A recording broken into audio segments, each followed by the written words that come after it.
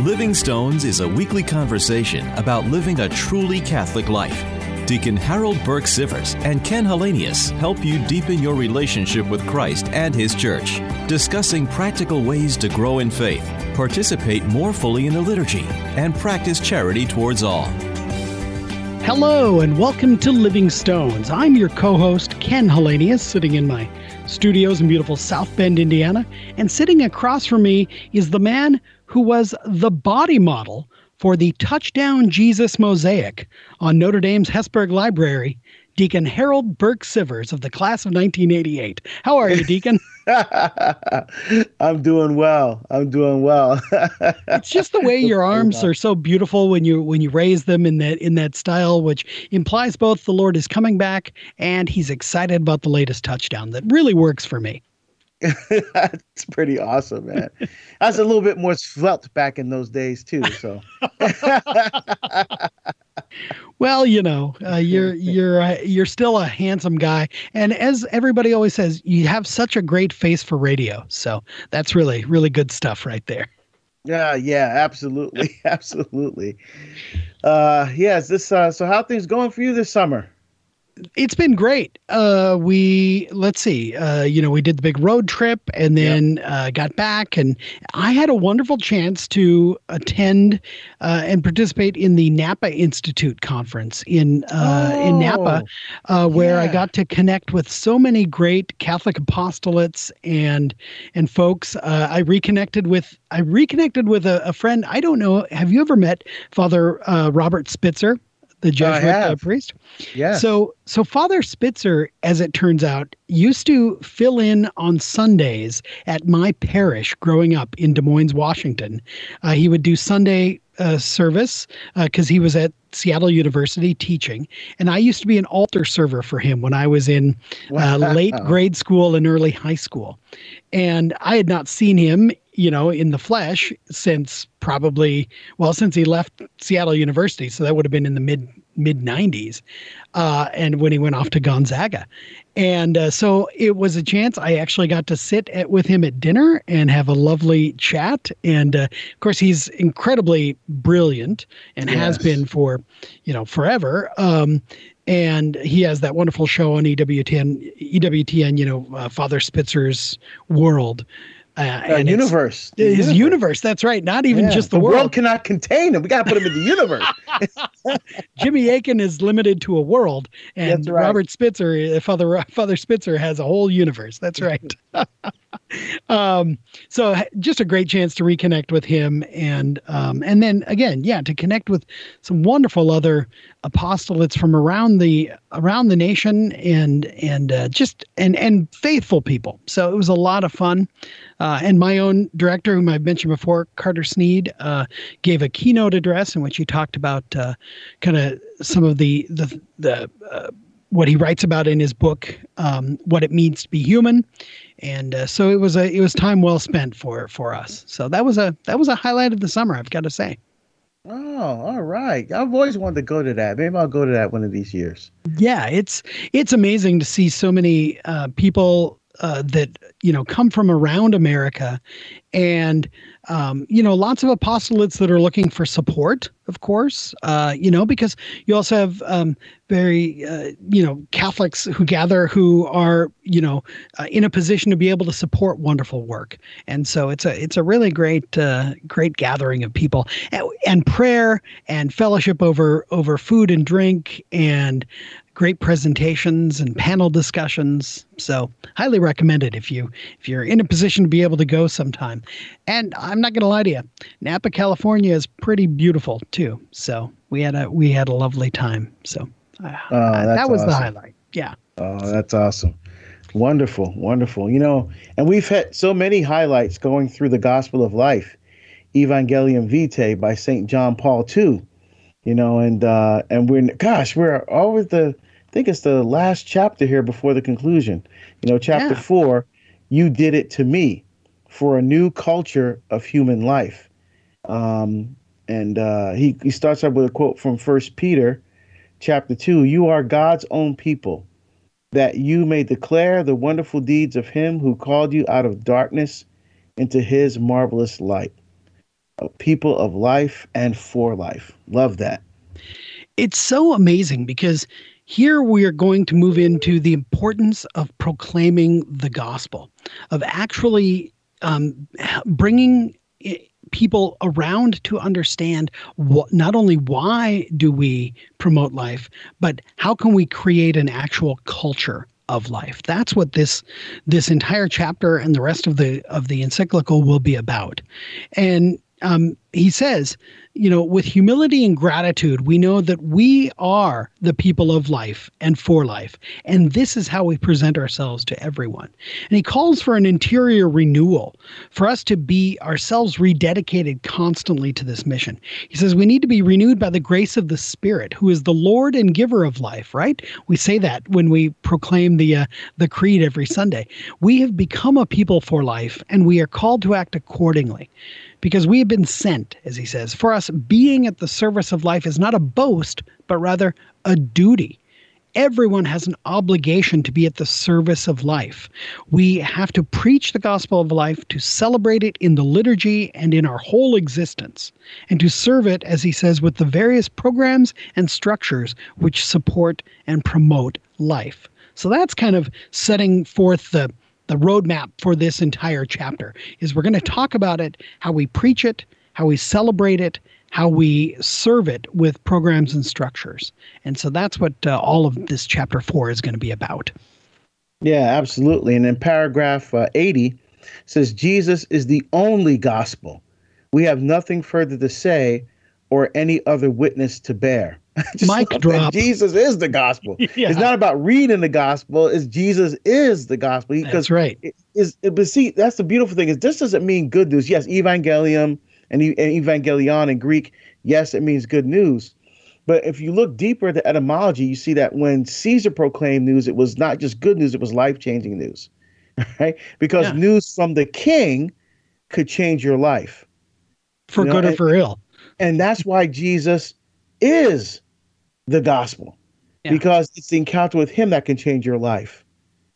This is the beginning of the Gospel of John, right? I mean, talking about the Word. The Word was made flesh. It's not necessarily what's written down. The Word is a person, Jesus Christ. He is himself the good news. Yeah, he says, that's why the Holy Father says to proclaim Jesus is itself to proclaim life. Because he says, I am the way, the truth, and the life. Right? So life, because he's God, so he's life. It's beautiful. So to proclaim Christ is to proclaim life. And this is why I get perplexed when I see some of our Christian brothers and sisters, for example, going out and blessing a Planned Parenthood when it opens. Or praying that abortion stay legal. I'm like, wait a minute. What gospel are we preaching here? And it reminds me of St. Paul's warning, beware of those who are preaching a false gospel. I mean, if Jesus is the way, the truth, and the life, you're preaching a position that's counter to life, and even supporting organizations that are counter to life. Yikes. I mean, how could you? I mean, I don't see how in good conscience you can justify that.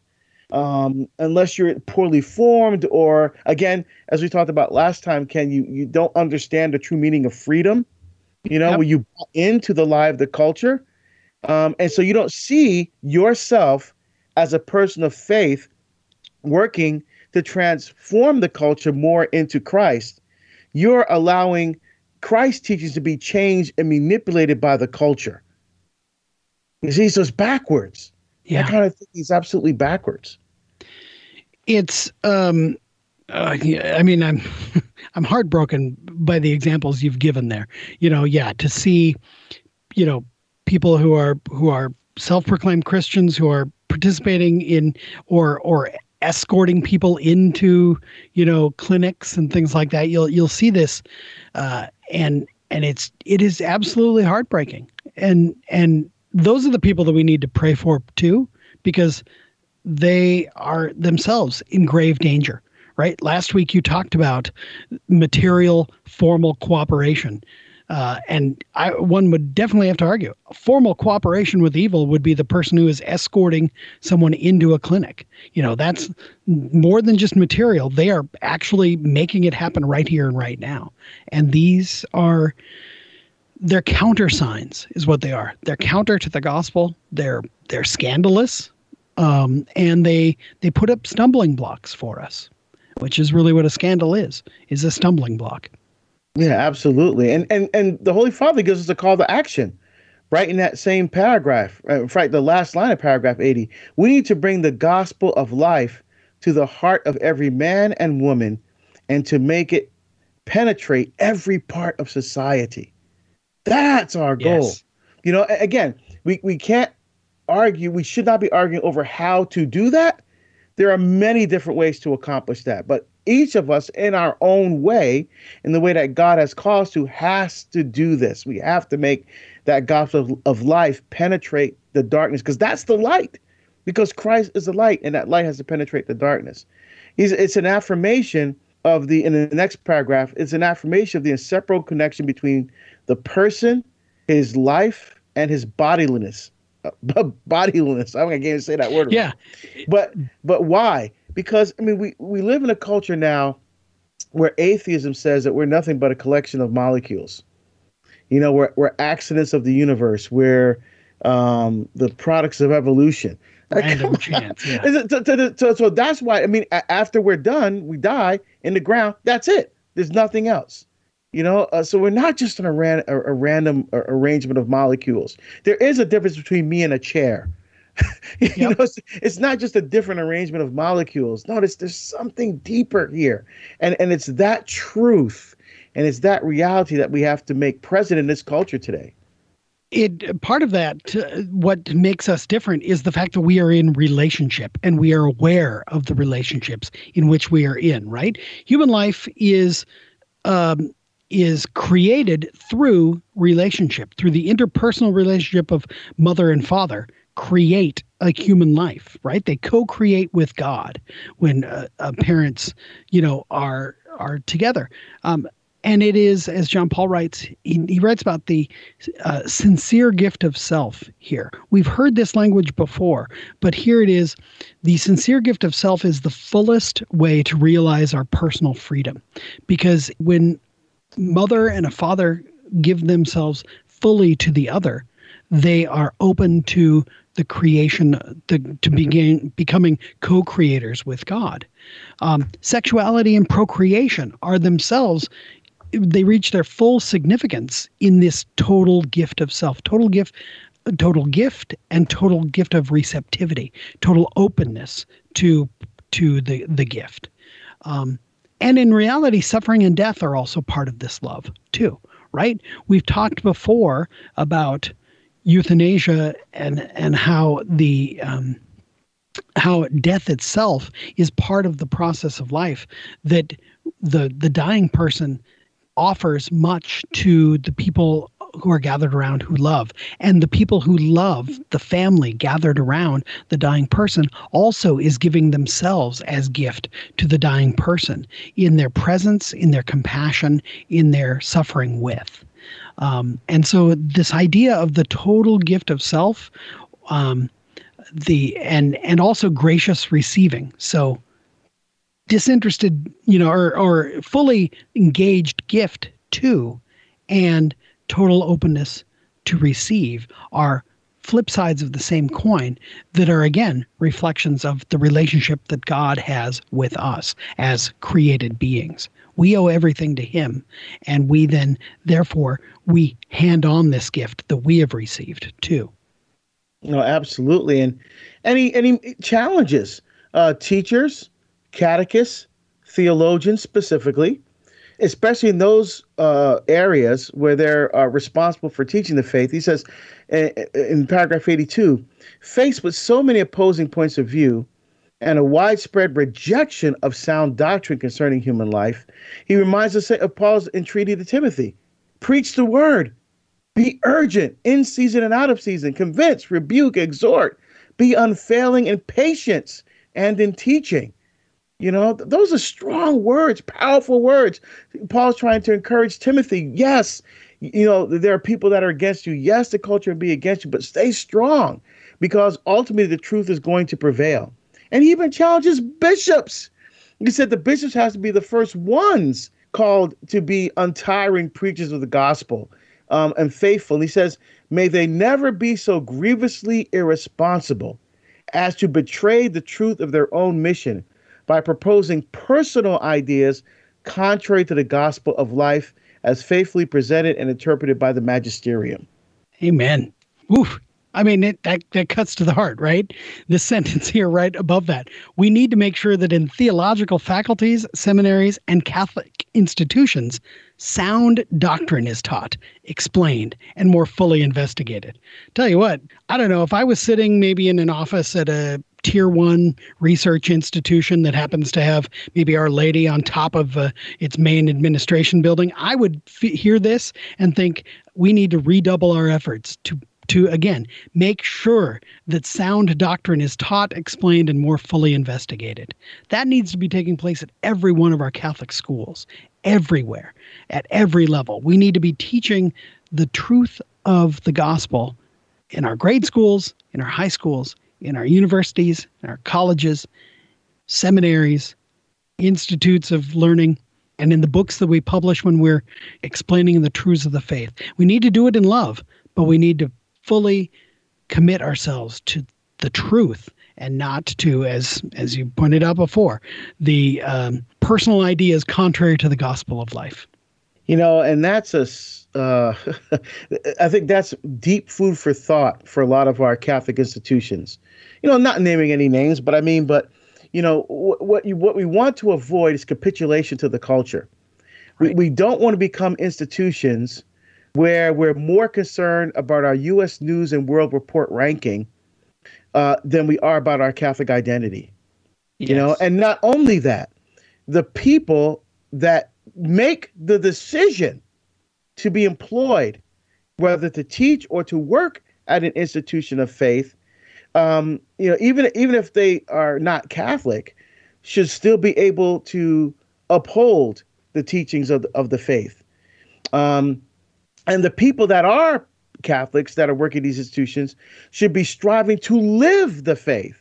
Yes. It's not just, okay, I'm here teaching the theory, but when I go home, I do whatever I want. I live however I want to live. No, it should be both and the university should help to encourage and empower people of faith to live their faith with passion and conviction. Because I think they could be better witnesses to the faith when you have that balance of head and heart. You have the academic, but also the spiritual formation as well. Absolutely. So all of this section that we've been talking about so far has been, how do we preach the gospel of life? How do we proclaim it to the world? And the second part then in this chapter that John Paul is talking about is, how do we celebrate the gospel of life? How do we celebrate and become people that, infect others with our joy about life? And so paragraph 83 begins this: I give you thanks that I am fearfully, wonderfully made, celebrating the gospel of life. And there he's quoting Psalm 139. As he says, because we've been sent into the world as a people for life, our proclamation must also become a genuine celebration of the gospel of life. This celebration, with the evocative power of its gestures, symbols, and rites, should become a precious and significant setting in which the beauty and grandeur of this gospel is handed on. So here he's inviting us, John Paul is inviting us to be people of celebration and of joy. And he says for this to happen, we need, first of all, to foster in ourselves and in others a contemplative outlook. We need to accept reality as a gift from the Creator. The reality of life is that we are created beings, which implies, again, a relationship with our Creator. We need to find meaning in every circumstance, and we need to enter into encounter, dialogue, and solidarity. And so that means we need to be willing to engage every person about life. We need to be able to engage and be willing to have these conversations and not just assume that person is closed to hearing the gospel. That person is closed to hearing about the joy of parenthood. We need to actually be able to encounter in dialogue with people all across the spectrum on the question. But then we also need to enter into, as he says, solidarity with those who are in difficult situations. This is where the rubber hits the road, and we're supporting, maternity homes for those who are in difficult situations. We're actually providing foster care, and we're supporting adoption and alternatives to abortion for those who are in a difficult situation who can't raise their child. We don't leave them with only one option, the option that's offered by Planned Parenthood and its ilk. We actually provide real opportunities. So we enter into solidarity, and that's for those at the beginning. And then at the end, we offer hospice care. We do everything we can to support those who are dying, who are feeling alone. We are with them. We have ministries that are involved in this, where we accompany those who are suffering. Again, to enter into solidarity and to provide true gospel accompaniment with them is some of the ways that we begin to celebrate life, as John Paul is inviting us to do. Of all these different dimensions of celebrating the gospel of life, I think the one that strikes me the most, and I think that we, as a people of faith, and particularly as Catholics, need to spend more time on, is the contemplative outlook, as he calls it. I mean, think about it. Sperm and an egg. Right? It's two microscopic realities come together. And then you have the cell division, and think, and then all of the organs start to form from all that, nervous systems and spinal cords and bones, and it becomes a person that ultimately could impact the world. I mean, this is a baby that has to be nurtured and fostered for years. As they begin to learn, as they begin to understand the environment around them, as they begin to learn language and culture. Faith, they understand who they are in relation to God. And this goes to the whole spectrum of life. And just to think about how that all starts and how every single person should have the opportunity to experience that, and the impact that this person could make, not only in our lives, but in the world. I think we're all called to impact the world in some sense. I'm not talking about becoming famous in the eyes of the world. I'm talking about making impact for Christ. Christ has a specific calling for every single person he created. And who are we to deny that individual the chance to see how God wants to use them in this world?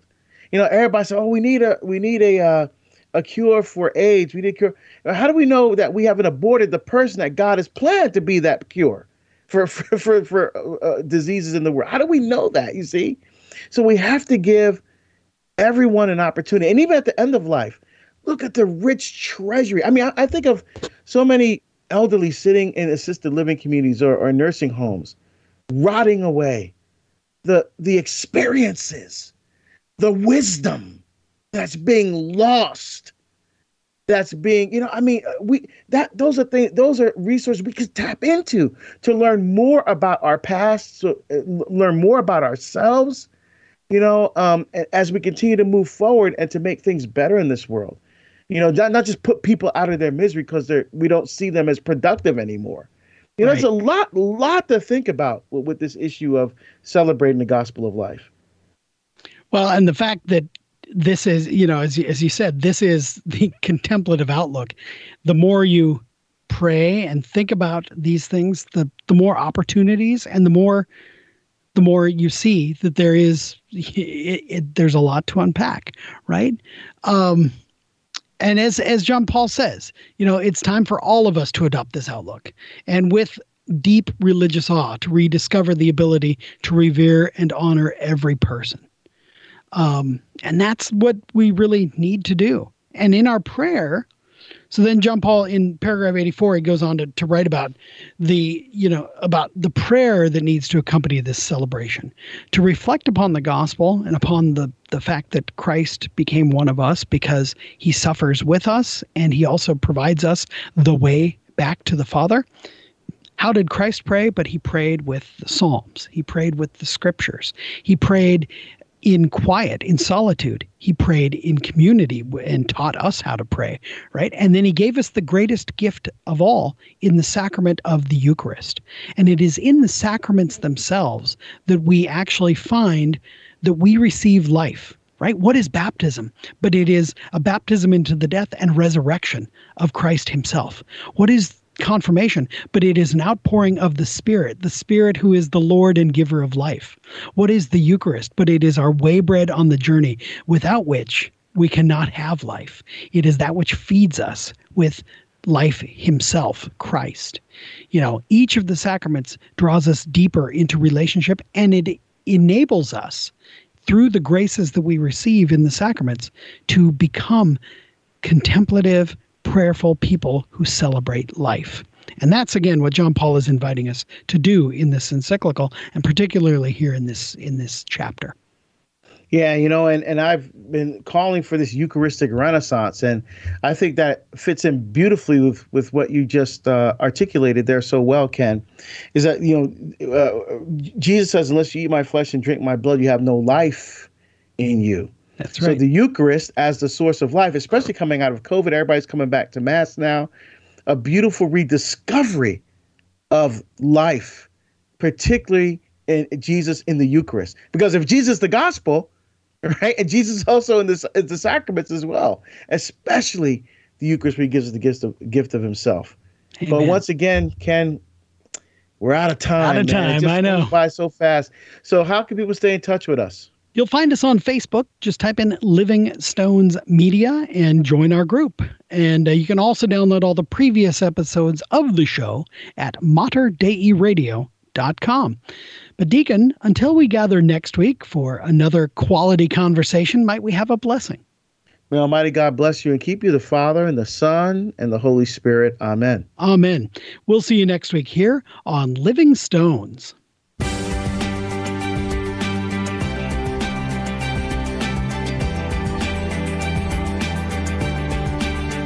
You've been listening to Living Stones with Ken Hallenius and Deacon Harold Burke Sivers.